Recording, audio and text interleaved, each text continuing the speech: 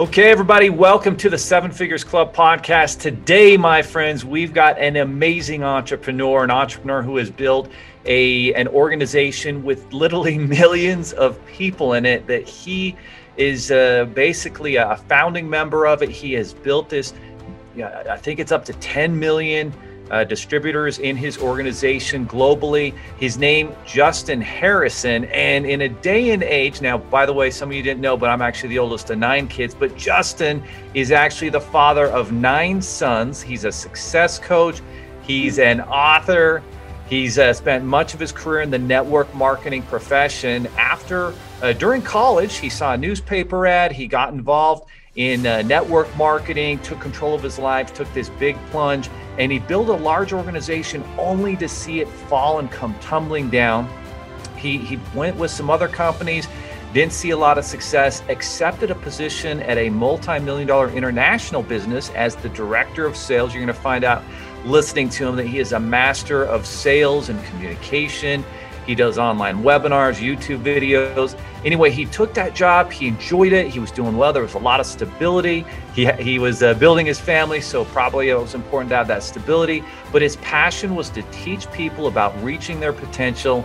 He loved training. He knew he could be a much more effective trainer if he were free to do it on his own terms and was doing it to build his own business and future. And so after 7 years in corporate America, he decided that he really did want to get back out in the field. And although it was a massive leap of faith, scary probably for him and his family to leave that security and the benefits and the salary, he joined up on the distributor side and resigned from his position, looking for an opportunity.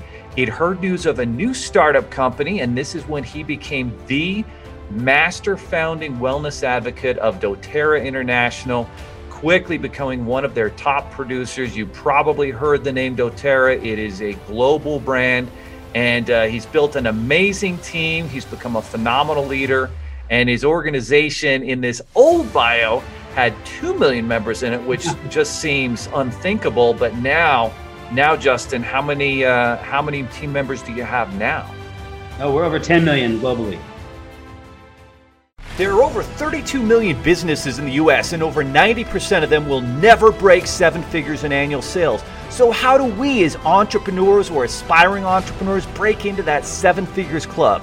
This podcast will relentlessly share the secrets, strategies, and tactics I've used to create 3 multi-7 figures businesses and bring in even more successful entrepreneurs than me to share their inspirational stories and tactics to success. You can create your dream business and life right now. So buckle up and let's go. Over 10 million globally. We're going to talk a lot about organization and how you manage that. And a lot of it, I'm sure, has to do with leaders that you build in your team and business and delegate out. But let's talk about the launch. There's a lot of people out there listening to this podcast that are aspiring entrepreneurs, and they're looking for the right opportunity. And a lot of them know that there's a lot of opportunity in network marketing, but there's also a lot of people that don't succeed. So what gave you the confidence to leave the security of that cushy corporate job and go out and build this network marketing business? That is a big question. How much time do we have? No. Well, first, thanks, Leo, for the invite to be on the podcast. Super cool of you to do that. So appreciate it very much. For me, the confidence came in having done it before, right? You mentioned that I was in direct sales prior to corporate America. And that's true, and had a great run, learned a lot due to no fault of our own, but some ethical choices of the owner of that company, right? The company went away, and then you find yourself all of a sudden, okay, now what do I do next? And ended up working on the corporate side of a direct sales company for those handful of years. And then, yes, got back into the field. And what really moved me into, it was a leap of faith. There's always risk, right? There's always risk in our industry, our profession. I do prefer to call it a profession because industry to me is like steel and iron, automotive, and this is a profession if we treat it as such. Like that, profession. So I do prefer to refer to our profession as a profession. The reason that I felt so passionate about getting back into our profession is because I knew it would change lives. And I knew that there was a lot of risk. 98% of the new startups in our space fail within 2 years, right? I mean, it's kind of a joke that if they're less than 2 years old, don't go, right? Don't join them if they're less than 2 years old, because they're not going to make it until if they make it to the 2-year mark, then they might survive, right? That's kind of the running joke that's out there. But there was a lot of risk and a lot of unknowns, but we felt really passionate about our abilities, and more than anything about the culture of the company that we were establishing and the product, right? We knew the product was going to be incredible, that it was going to change lives. And so it was just a matter of pulling it all together and implementing and running. And so you guys kind of did this as a team. There were a number of founding members that really launched doTERRA. And so how helpful was it kind of seeing the mistakes that some other people had made in previous companies that you've been in? And what sort of things did you guys learn that you were going to, how are you going to do things different, with doTERRA compared to some of the other companies you guys had built? Wow, that's a great question. Yes. So the founding executive ownership team of doTERRA there's 7 members of that team, right? That are the corporate owners. And between them, they have about 150 years of experience in all different areas. So super, super valuable, right? Different companies, different expertise, and all of that coming together in one. And I did not want to participate on that side of the company, right? That was not my strength. My strength is to be with the field, in the field, and not on the corporate side. And so that's where we chose to participate, to play in this game. But having been in our profession for, gosh, I don't know, 20 years at that point, 15, 20 years, somewhere in there, had seen a lot, had experienced a lot, was very competent, particularly in compensation models, right, in our profession. So offered a lot of input into that as we were getting that set up, and really playing on that team camaraderie of what's going to be best, right? And what I appreciate about that is they chose to only go with things that were proven. Like there was a lot of great ideas that were thrown out there. I had some of those ideas. Some of those ideas were mine. I was like, well, this would be great. Let's do this. But because it had never been done and never tried and never documented or proven anywhere else, it was tabled, right? It was sidelined because it didn't have a track record. It didn't have a history. So we only chose to run with aspects of our compensation and marketing models that already had a track record, right? So it wasn't a question of if it's going to work, right? We know it's going to work because it's already working. So let's just implement that, right? So I do appreciate that really quite a lot, even though at the time I had some pretty crazy ideas of my own, which we did not do. But in retrospect, it's probably a good thing. You know what? That is a brilliant point I think that you've just made. So if you're an aspiring entrepreneur, you're a business owner, you're looking to expand a product or start something, and you have some experience in the field, trying to like recreate the wheel and invent something new in terms of the marketing and products and different compensation structures that have already proven to work can sometimes be a really big mistake. And I've made that. And the thing that I kind of liken it to is, people who follow Russell Brunson and ClickFunnels know that he talks about funnel hacking. What's the sales product and how do they market whatever it is, whatever business it is? And if you can do something similar that's proven with your own twist, your own better product, better service, better team, then your odds for success are much better. Right. That's awesome. Well, perfect. Let's talk a little bit about your background, Justin. So, what was your upbringing like, and how do you think that affected you or gave you the mindset to become an entrepreneur? At what point throughout your childhood or as you were growing up and in college, like what was that experience like, and how do you think that, contributed to who you are as an amazing team builder of massive organizations? Wow. So I grew up in Eastern Idaho, and my father was a police officer and his father was a police officer. And, I saw enough to know I didn't want to do that. Right. Holding all the admiration and respect for those positions, those careers. Right. The closest that I got was to be a lifeguard. That's the closest I got to law enforcement. Right. But what I did have instilled in me at a very young age from my parents was their spirit of entrepreneurship. They were always engaged in side hustles, right? So yes, my father had his police career, but there was always other things, right, that the family was doing to generate income. It's funny, if you remember back to the Jeff Foxworthy joke, if your life's ambition is to own and operate fireworks stands, you might be a redneck. Well, that was my family. Hey, there's some great fireworks spots up there in Eastern Idaho. That's right. And to this day, my parents actually still do fireworks stands up there. And so it's been a great little thing for them. But always having that exposure. And then anytime I kind of got the nicknamed the neighborhood salesman, because when we do like the fundraising thing as kids, remember when they'd have us like sell the candy, go door to door, and they would have little contests at school. Yeah, they'd have us hawk all the little trinkets and whatever. I mean, everything they'd throw at us, right? I always did those, right? I always did those and always loved that. And I think people would buy from me just because they felt bad, but it doesn't matter to me. They would. And my mother was my own best chocolate customer because I'd just leave a box of chocolates in the freezer and she'd eat them all. And then she'd have to buy them. Have to buy them. That's right. So they were always doing something, and that spirit just kind of stuck with me. And then as I got into college, I always intended to own and operate a business of some kind. I did not know it would be in our profession in direct sales. I had no idea what direct sales even was. I was a total clueless to the whole concept, never heard of it, zero experience. But when I answered that ad that you mentioned in your introduction and sat with some folks, and they explained to me the concept of earning a small percentage off of hundreds or thousands of people versus 100% of one being yourself, right? I mean, that really hit me hard as a kind of a duh moment. So I can earn a little tiny percent off of many or 100% of me. Do the math. So that was it. That's all it took for me to have my mind open to the potential and possibility, and it kind of consumed me from that point on. So.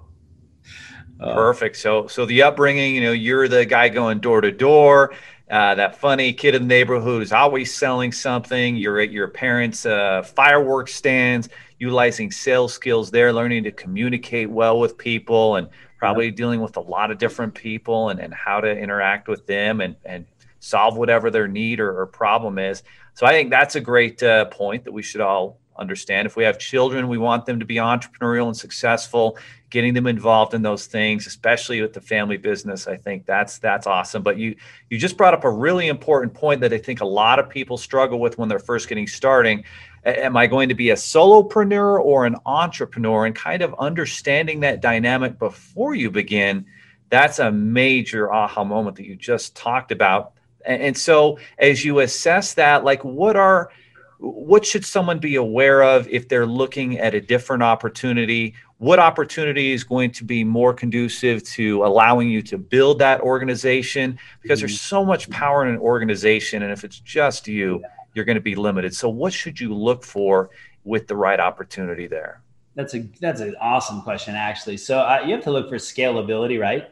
And for duplication. So if there's so many great opportunities out there, right? Great business opportunities all over the place. There's really no shortage of them in every field and every concept you can think of. And you have to look at a few different things. First, is your product unique, right? Is the product unique? If it is not unique, you're going to struggle.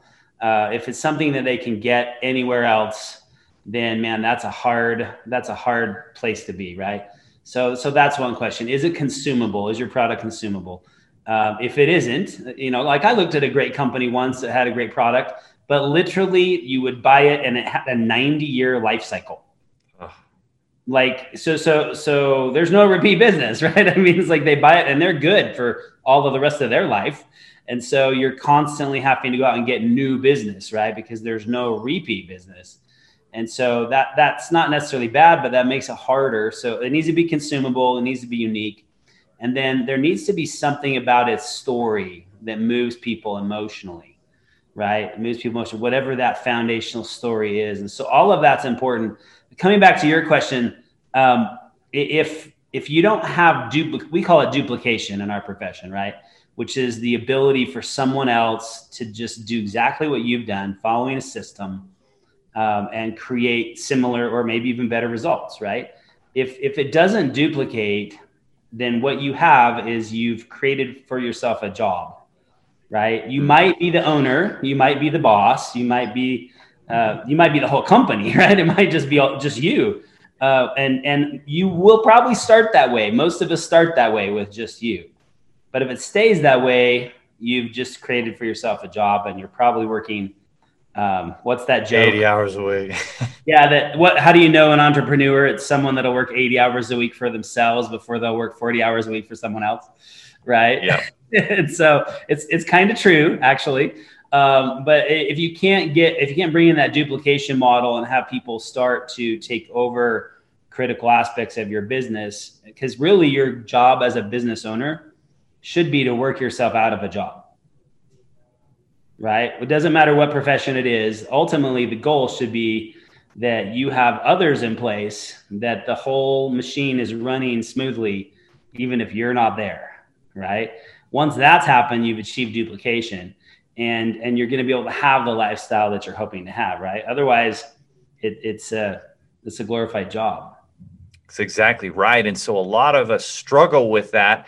And so what are some of those keys to success to build leaders and systems and duplication to be able to grow and scale like that? Because you can have a great product, you can have this, but what is that leadership like? Because something that you must be phenomenal at, and is evidenced by the organization you've built, is your ability to lead other people and duplicate processes and systems. So when you're first getting started and you were the solopreneur and now you've hired a few people or you're starting to build your team, like now, how do you really grow and expand and duplicate and scale like that? Like, what is that? What are those keys to success? You've been doing this a long time. I think that probably the biggest realization that I ever experienced in this aspect of our business is that systems duplicate, people don't. Right? Systems duplicate, people don't. For example, I say this with all the humility that I have, right? I am not duplicatable, right? People will never do the business exactly the way I do the business because it's me, right? And that can be said for any other person on my team out of the 10 million people, right? Every one of us is unique, and they should capitalize on that uniqueness and work the business in their way, right? So none of us can duplicate each other in who we are and how we work. What does duplicate is systems, right? Having a process in place, a guideline, if you will, a roadmap, right?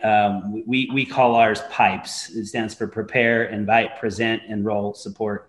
That's the process, right? And then repeat.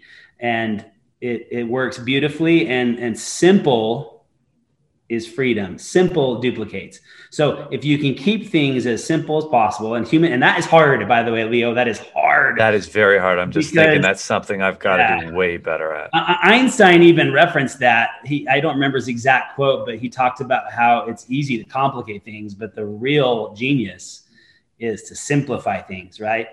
And it is human nature, because we can take very simple things and blow them up and make them all complicated and crazy. I mean, just look at government, right? Okay, we don't even need to go there. We don't even need to go there. But I mean, that's a good example, right? Great example. Very complicated. Yeah, it's a great example. So if we can fight that battle of keeping things simple so that they will duplicate, then your leaders emerge, right? Yes. Your leaders emerge because they've embraced the system and they're out sharing it. And one big thing in our leadership team, and we've been so blessed, I can't even tell you, beyond measure with phenomenal leaders. I get asked the question sometimes, how do you manage millions of people? I don't. I work with a few dozen people on a day-to-day basis. I mean, that's really it. A few dozen. But then they have their people, and they have their people, and they have their people, right? And so And that's the beauty of it, right? I don't micromanage any of these guys. But one thing I have learned is that not everybody wants to be a leader. Oh, yeah. Not everybody wants to. And sometimes for those of us that are leaders, sometimes we have a hard time with that because we just believe everybody wants to be a leader, right? Of course, everybody wants to be a leader. Why wouldn't they? Well, for about 80% of the population, they actually do not. They actually do not want to be the leader. They are very comfortable and very happy following a leader, right? And so sometimes we get into a space where we push someone into a leadership role and they don't want it, they're not ready for it, and it backfires on us. And so we just need to be very aware that we're working with people that are committed and that are capable to being in a leadership role. And if they're not, it's okay, right? It's okay. Everyone's on their own journey. And so we embrace them where they are and let them grow where they are, right? But again, going back, if we can keep it simple and duplicatable, we're going to win. Absolutely. So how do you what's the process of creating training that's simple, that teaches that system, that helps the team succeed? What do you think some of those keys are or have been for you guys to build out the training? Because you can have the system, it can be simple. Now, how do we train people? What does that look like? Well, I will admit that was not easy. And we have some brilliant minds that really pulled a lot of weight on this. But, it's interesting when you get a lot of chiefs in a room, there's a lot of different ideas. We had many experiences with lots of different people and different opinions on how things should be done, right? And there was some very interesting conversations, but yet we're all able to come to a conclusion at the end and agree on principles. Okay, and that's the key. So even with all these diverse leadership styles and all these different people, we're not going to go out and teach someone the exact, like, you have to say it this way, you have to do it that way, because that's not true. There's many ways you could do it, right? But the principles are universal, right? The principles are universal. And so you teach those values, and then let them add their own frosting to the cake, if you will, right? Their own flair, their own style, and their own way of doing things. And so it was a chore. I'll be honest, it was a chore when you try and get everyone on the same page, especially in a company that's we didn't actually implement a company-wide training system until about year number 8, right? And up until that point, there was many different training systems out there running, and all of them were great. And some of them, would appeal to one type of person and other to others. And it took some time to get everyone kind of wrapped in on the same page, if you will. But that boy, has it been magical. So we just started out, we have it all laid out, a simple progression. We have it all printed out in different guides for each rank, each title, and different responsibilities, different activities. Always making sure people know that this is the guidepost, right? But be you. That's the most important thing to me, I think, because people can tell if you're not sincere. Oh, yeah. Right? For example, some of our tools have scripts. Some people love scripts. Tell me exactly what to say, and I'll say it exactly like that. And other people, I'm one of those, hate scripts. I hate scripts. I just need a bullet point or 2 or 3, and that's it. Right? And then let me fill in the blanks. And that's just how I'm wired. Both are right. Right? Both are right. It just depends on the person, what works for them. And so we leave that liberty intact for people to do it how they feel comfortable, right? Build in their way. And while providing the guideposts and the values along the way to keep them on track. Good stuff, Justin. So create that training. There's courses, there's training material, but it's not completely rigid, set in stone. It's based upon the principles and the values, and then there are multiple solutions to present the offer and explain the product and exactly. Resolve people's concerns with who you are, because authenticity is everything today. Yeah. And one thing this leads to, Leo, that I would say is our secret sauce. Because a lot of people would say, well, you're an essential oil company, so it must be because of the oils, right? And don't get me wrong, the oils great are product, amazing freaking product, awesome, and they do amazing things, and they're the best quality out there. The process that we go through is insanely crazy to make sure that's the case. But the oils are not our secret sauce, and that might catch some people off guard, but they're really not. Our secret sauce really is our culture. It's our culture. It's the community that we've created, because in direct sales, traditionally, our profession has had kind of a love them and leave them mentality associated to it, which is unfortunate, but oftentimes true, right? People would get someone in, and once they're in, they move on. They move on to the next person, and it just leaves a wake of dead bodies in their path. And we don't operate like that. We focus on education. We focus on teaching. We focus on customer acquisition. It's not just get in, get their money, move on to the next person, build a business, make a lot of money, bling, bling. We're not into the bling. People that come from other direct sales companies, when they come into doTERRA, they're actually somewhat caught off guard, because they're like, well, where are the people with, getting the cars and the boats and the mansions and the jewelry? We call those people the gold chainers. They don't see that here. And it isn't that we don't have people that could have all of that, because we do. We have lots, but that's not our focus, right? Our focus is not on the bling and on the lifestyle. It is on helping people. Right? It's supporting people, helping people get out of debt. We actually have a crazy goal that we want to be the largest. We want to be responsible, the number one company in the world for helping more people get out of debt than any other company. I love that. So that's almost a mission statement for doTERRA and its distributors and the organization. Yeah. It's if people can get out of debt, it changes everything. For sure. It's a big burden lifted off of their shoulders. Right. So you talked a lot about this culture. That's the secret sauce. That's what's given doTERRA such amazing growth and success.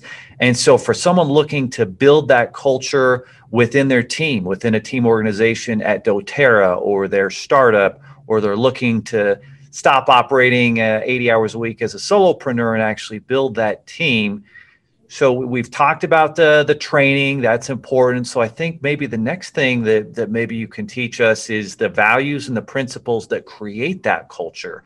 What are the keys to defining those, and how do you kind of police or inspire the whole group to want to follow that culture? I think if you're just starting, the people that you start with will set the culture. We were really fortunate to have from top down, corporate and in the field, the people that we began with in the very beginning were literally defenders of our culture. Some of us even called ourselves that, right? Meaning that we were very aware if a bad apple showed up, and occasionally one does, right? This happens in every business, guys, every business. Every organization, and being mindful of when, a bad actor or bad apple is in the barrel, and what a rotten apple does in the barrel, right? It ruins all the others. Everybody, spoils all of them. So helping them see that they either had to evolve and change or move on, right? And gratefully that would happen naturally most of the time.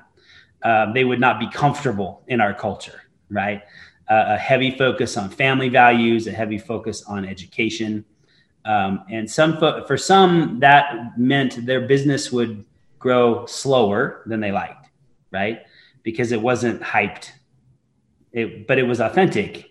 And a lot of these hype organizations that have been out there, like I had a guy call me once. We were a year into doTERRA. Things were going great, but lots of challenges, of course, but still going great.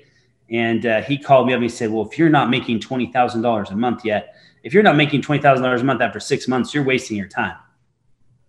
And I'm like, oh my gosh, 6 months? If you're doing that, it's probably not legal. Okay. I mean, there are so many red flags to me when someone says that, because that falls into like the Ponzi scheme type of scenarios, right? For sure. And we've seen those. We've seen those for sure. Yeah. Yeah. When that kind of money's being thrown around in that short amount of time, it's like, okay, question that, right? And not to say that kind of income isn't possible, but it isn't probable, right? If you're doing it right, not in that short window.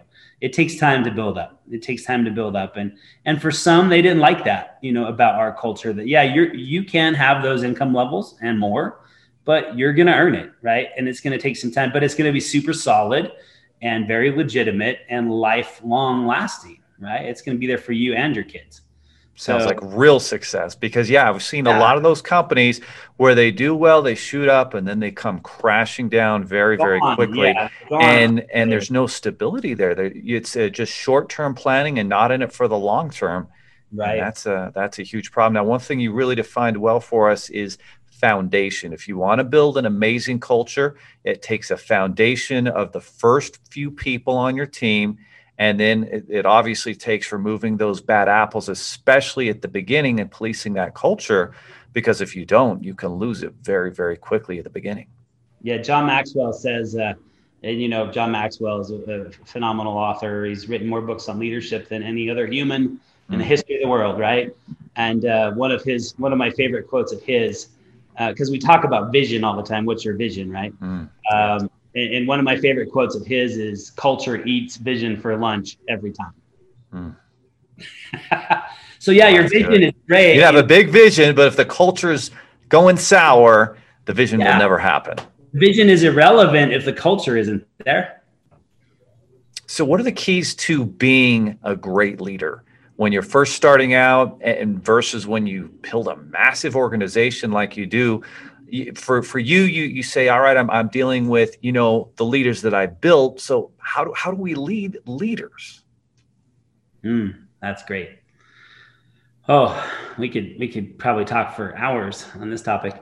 Start by listening, right? And that's kind of a lost art. Very much. In today's world, I think it's a big time lost art. Lots of yelling, very little listening. So I would start there, right? And really showing sincere, genuine interest in others and what they have to say. And then first and foremost, by far, you have to lead yourself, right? You have to lead yourself first. You cannot lead others where you haven't been. That's called being a travel agent. Travel agents send people all over the world to places that most of them have never been. Yeah. Right? They've never been there, right? And once in a while, you'll find an agent that's been to a few of those places. But you can't be a travel agent leader telling people where to go if you haven't been there, right? It doesn't work. They sense it and lack sincerity. So you've got to start by leading yourself and leading with integrity, doing what you say, meaning what you say, right? Following through on your promises. If anything, under promise and over deliver is always a safe bet, right? Recognition. Oh my goodness. Recognition. It's one of the human needs, right? It's one of our human needs for survival, really, for thriving. Recognizing your team members for their accomplishments and really for almost anything you want to recognize it for, it builds this amazing relationship. And I'm not talking about flattery, right? Flattery lacks sincerity, but recognizing them for their accomplishments. And in today's age, it doesn't have to cost any money. It can be a social media post. It can be a text. It can be a quick phone call. You could drop them a gift card. There are things you could do. There's so many things, but it does tremendous things for them. Mary Kay Ash, who is the founder of Mary Kay, right? Direct sales company, very successful. She's passed away now, right? But she's very well known for making the statement that when someone enters the room, you need to look at them as if they're wearing a sign around their neck that says, "Make me feel important." And imagine what would happen if we all saw that sign, like, okay, what can I say to Sally? What can I say to Rob that will make them feel important? Right? It's life-changing. right? It's life-changing. So many different aspects of leadership that we could talk about. Not micromanaging is another one that's important. Allowing people to blossom, to bloom where they're planted, right, is important. Sounds like you're a servant leader. And I think we've all read some of those different books about servant leadership. But when you serve others on the team and other leaders, it gives them the right pathway to inspire people, because leadership there's a big part of it that's inspiring people. You talked about recognizing them. You talked about, instead of just telling them everything, asking them the right questions. What are some of those questions maybe you ask your leaders to help them achieve the goals they're looking to achieve? Ooh, number one question is, what are they reading? I love it. What are they reading? What are they reading? Yes, because this is critical. And you can see behind me a portion of my library up there. It's only a small part of it. It's on this other wall as well, and at home. What we read, I mean, we're surrounded by so much negativity, right? It's like, oh man, just negative. The world by and large is negative. Turn on the news, is negative. Occasionally the weather's positive. Occasionally, if you live in Utah, that's rare. But however, yesterday was very nice. That it was. So we're bombarded with so much negativity that we have to combat it. And to successfully lead and to successfully be an entrepreneur in general, you are going to have to pull the weeds. You're going to have to demuck your mind, right? You got to pull the weeds out, because just like real weeds that can thrive everywhere, they grow in the cracks in the sidewalk, right? I mean, they grow everywhere. It's the same thing in our brains, right? We get these mind viruses that take hold. And if we don't pay attention, if we're not careful, they grow and they overwhelm our minds, and we switch from positive to negative.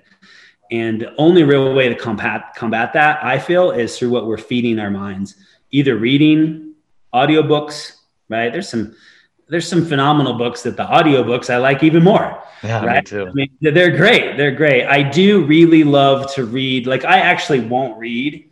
Like, I could pull any number of these books down and show you. If I don't have a pen, I won't read a book, because I have to circle, underline, notes, right? I can't do an e-reader. I can't do electronic books. I know a lot of people do that. And I know you can take notes in them and whatnot, but I guess I'm old fashioned, right? I want the paper.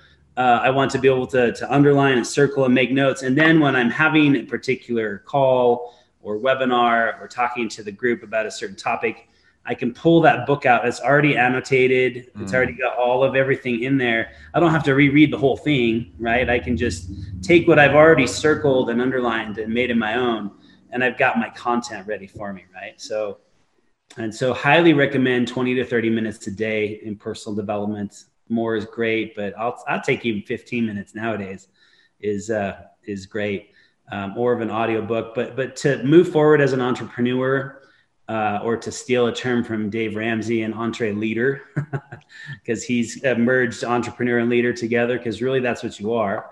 Right. So he calls them EntreLeaders. You have to invest in you, in your best investment you can make.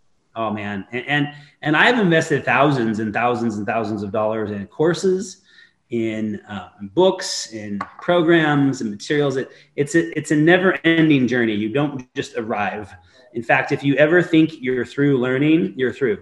Oh, absolutely. You're done. You're just done, right? It's just never going to stop. And it shouldn't, because it's a journey.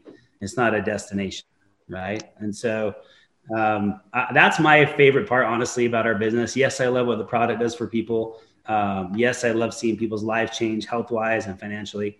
But mostly, I love seeing their mindset change.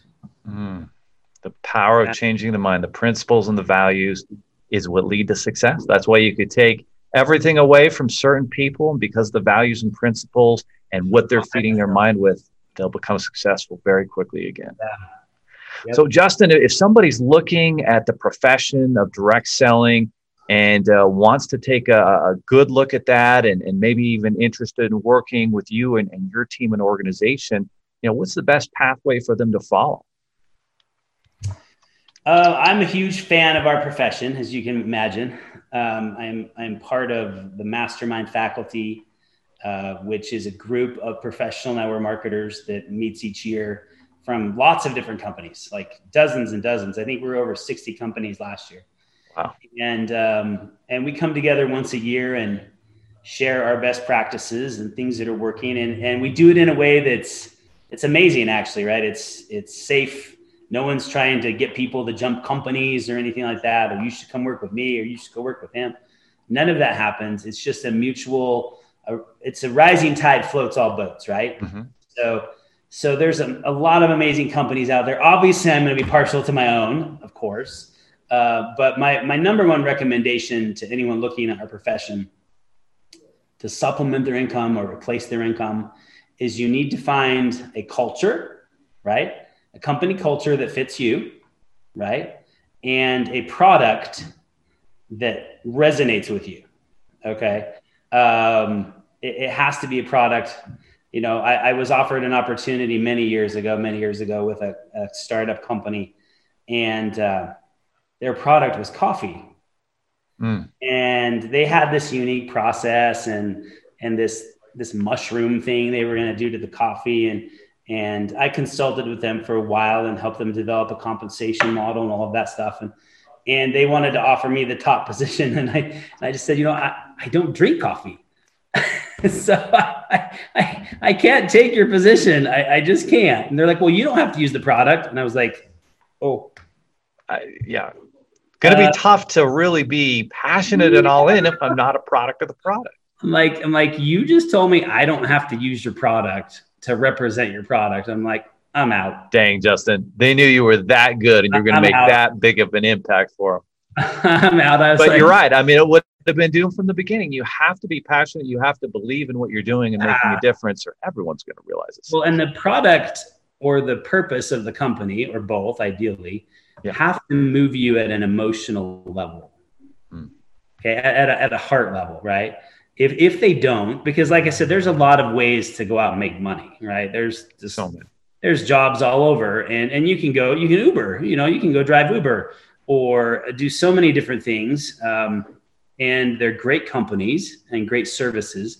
But if it's just a job to you to make, $15-20 an hour and get by, if that's all it is, then this isn't for you, right? This profession's not for you.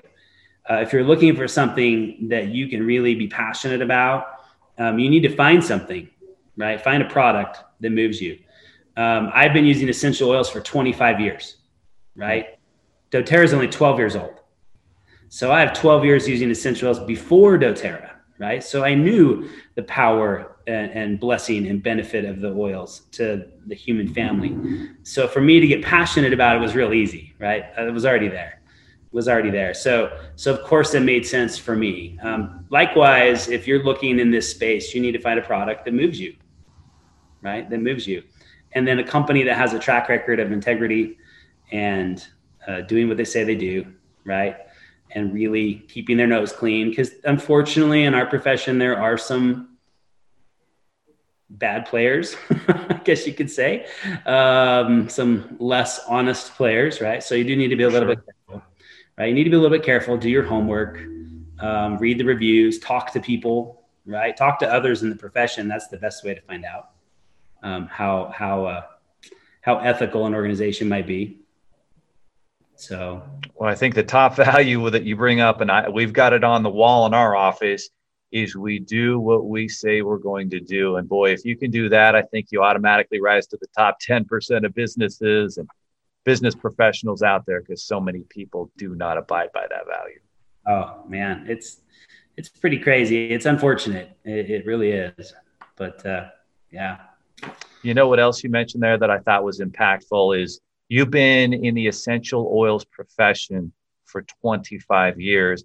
And I think nowadays people are so quick to, when something's difficult or it doesn't go right as they plan, they change, and they're constantly changing, profession every other year. And the problem with doing that is you never are able to gain long-term momentum and long-term credibility. But when somebody comes back to you 5-10 years later and you're still in the same profession and you really believe in it and you serve your clients and your partners and your community, I think that's a big 7-figure secret that a lot of people miss. Oh, definitely. Critical. Well, Justin, it has been amazing spending this time with you and learning so much about leadership, building organizations with millions of people in it. So much value that you've brought. What else can we as a community do to serve you and give back to everything? Where can we connect with you? How's the best way that we can help Justin and organization that you built? Love what you're doing, Leo. Absolutely love it. Facebook's probably the easiest, just at doTERRA Justin. Okay. Is my at doTERRA Justin. We'll post this below here in YouTube and on the post, guys, so that everybody can connect with Justin. I'm pretty sure my email and I think even my cell phone is there. Don't abuse it. Happy to help out, happy to counsel, give direction, whatever is needed. So appreciate your efforts, Leo, and everything you guys are doing. It's a great concept, great podcast. Awesome. Well, thanks so much, Justin. Have an amazing day. And everybody, we will see you next time on the 7 Figures Club podcast. Are you looking for more 7-figure secrets, content, or even how you can launch your own recession-proof business? Then check out 7figures.com. That's the digit 7, FIGURES.com, where we share more videos, stories, strategies, funding solutions, entrepreneurial education, and even the secret business type that's recession-proof. Thank you for listening, and if you're finding value in our podcast, please give us a 5-star and invite others to join the club.